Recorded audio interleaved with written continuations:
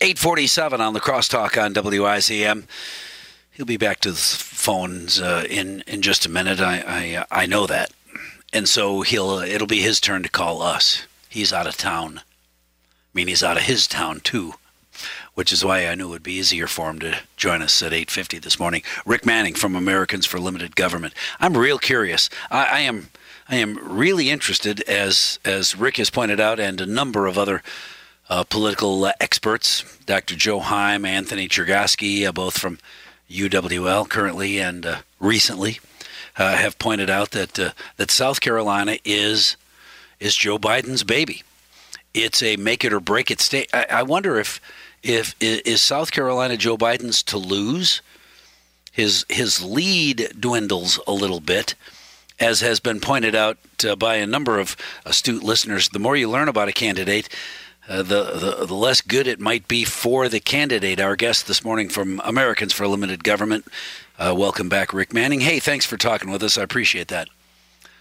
Always love it, and glad to be able to do a second segment with you. I don't want to go backwards too much, but we didn't really get a chance. I was just pointing out to listeners that I think I've heard a number of people say that South Carolina is Joe Biden's to lose. Is that still the case?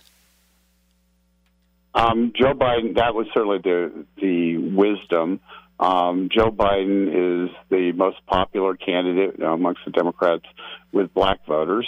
And South Carolina's electorate, Democratic electorate, is about two-thirds black. So he certainly has had the front-runner status, and he remains in the lead. It's unclear whether or not he's in the lead. He got a huge endorsement from James Clyburn, who's a prominent black figure. He's number 3 person in the House of Representatives, who incidentally last week sounded like Joe Biden when he said black unemployment isn't the best it's ever been because there were more blacks employed during slavery. So that was Jim Clyburn, the guy who's the big endorsement for Joe Biden. I think they are peas in a pod in terms of the gaffes. But he's influential in the black community. We'll see what happens. Yeah. Well. Okay. So let's assume that Joe Biden does well, maybe wins. I can't imagine it will be landslidey at all. But Joe Biden comes out of South Carolina with a bump, with a win, which will undoubtedly give his campaign a financial boost. And we head almost immediately, 3 days later, into Super Tuesday. Woo! Yeah.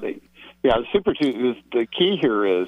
If Biden, here's the way South Carolina will go. You'll get Biden and Bernie at the top, and the question is how well does Tom Steyer do?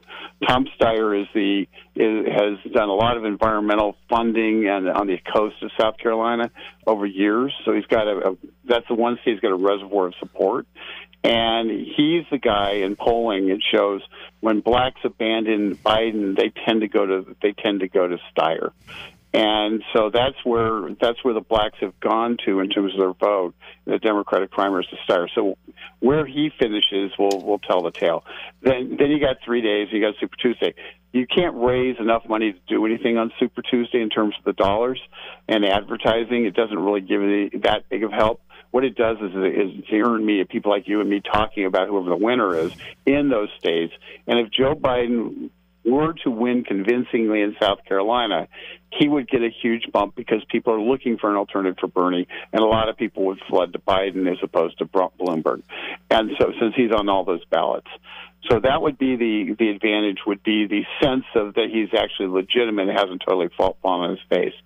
And if it's some kind of split decision, then Biden will get more votes. If he gets swamped, then Biden will be off the table, and alternative candidates will be getting those votes, and that's when you get the real wild card where the polls don't matter. Right. So then the realistic hopes for others are boosted through Super Tuesday because Biden, who was expected to do well in South Carolina, didn't. That will boost Tom Steyer, who's got enough money to keep his campaign going as long as he wants to. Bloomberg, of course, will be in it forever because he's got that cash. Bernie's still going to do well because there are still enough college students giving him their last $5. Well, Bernie has put an organization together, which is very important in this, and he's the only guy who's on the air along with Bloomberg in all the states. So Bernie actually is running a real campaign in all the states, and and I would not be surprised if after Super Tuesday, people are saying Bernie's going to be our nominee unless we do something. And if there isn't wholesale panic that overtakes the Democratic Party, because because Bernie's got the organization, and quite honestly, he's leading in a lot of the polls on the Super Tuesday state. So Bernie's going to come out of Super Tuesday with a huge number of delegates, and the only question will be for the Democratic National Committee: are they willing to go all in to try to defeat Bernie, or are they going to try to just spend their time trying to save the down ballot that are negatively impacted by Bernie? And you think those decisions will be made after Super Tuesday or beginning after Saturday? They'll be made after Super Tuesday. All right, so we'll have and what we'll see, and I'll tell you what I believe they'll do. I think they're going to have to accept Bernie and try to spend all their money separating their down ballot candidates from Bernie as much as possible, while still trying to get the Bernie voters to vote for them. So they're going to be wholesale protect the kind of the team against a landslide that Bernie brings them, and they'll right off the top of the ticket as being viable. So they'll try to save the rest of the party. Their competition, of course, is sitting President Donald Trump, who will be facing, among other things, a $150 million nationwide campaign from the country's largest union, the Service Employees International Union.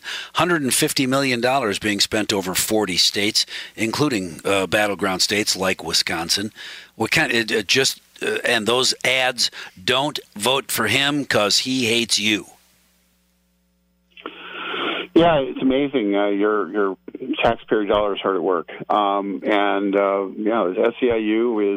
is far left union, and they are going to, and they've got special exemptions that allow, as a union, to allows them to spend their money for advocacy that corporations couldn't spend the same money for the same advocacy, and it's so you're going to see a lot of that. The problem the SEIU has is the labor unions, private sector labor unions, are split right now. The economy for blue-collar workers has been vibrant and good and is growing, and there's hope. So a lot of the private sector union members are breaking away, and the SEIU is effectively a public employee union now, and as a result, they are concerned that we might actually get spending under control at some point. We might actually lay off places where we have too many federal workers, and so it's going to be and so their concern is strictly size and scope of government concerns. And if you have $150 billion or $1 million to blow, I guess they're going to blow it, and Donald Trump will beat him anyway. But it's frustrating to me to see federal dollars, basically tax dollars, being spent to try to influence the election. It's exactly the opposite of what founders anticipate would occur. It's why District of Columbia doesn't allow to vote and doesn't have representatives in Congress. It's the exact rationale that the founders were trying to avoid, and now the public employees have become so powerful that they try to dictate terms on a national level, and the public has to reject it. We'll continue to keep an eye on it.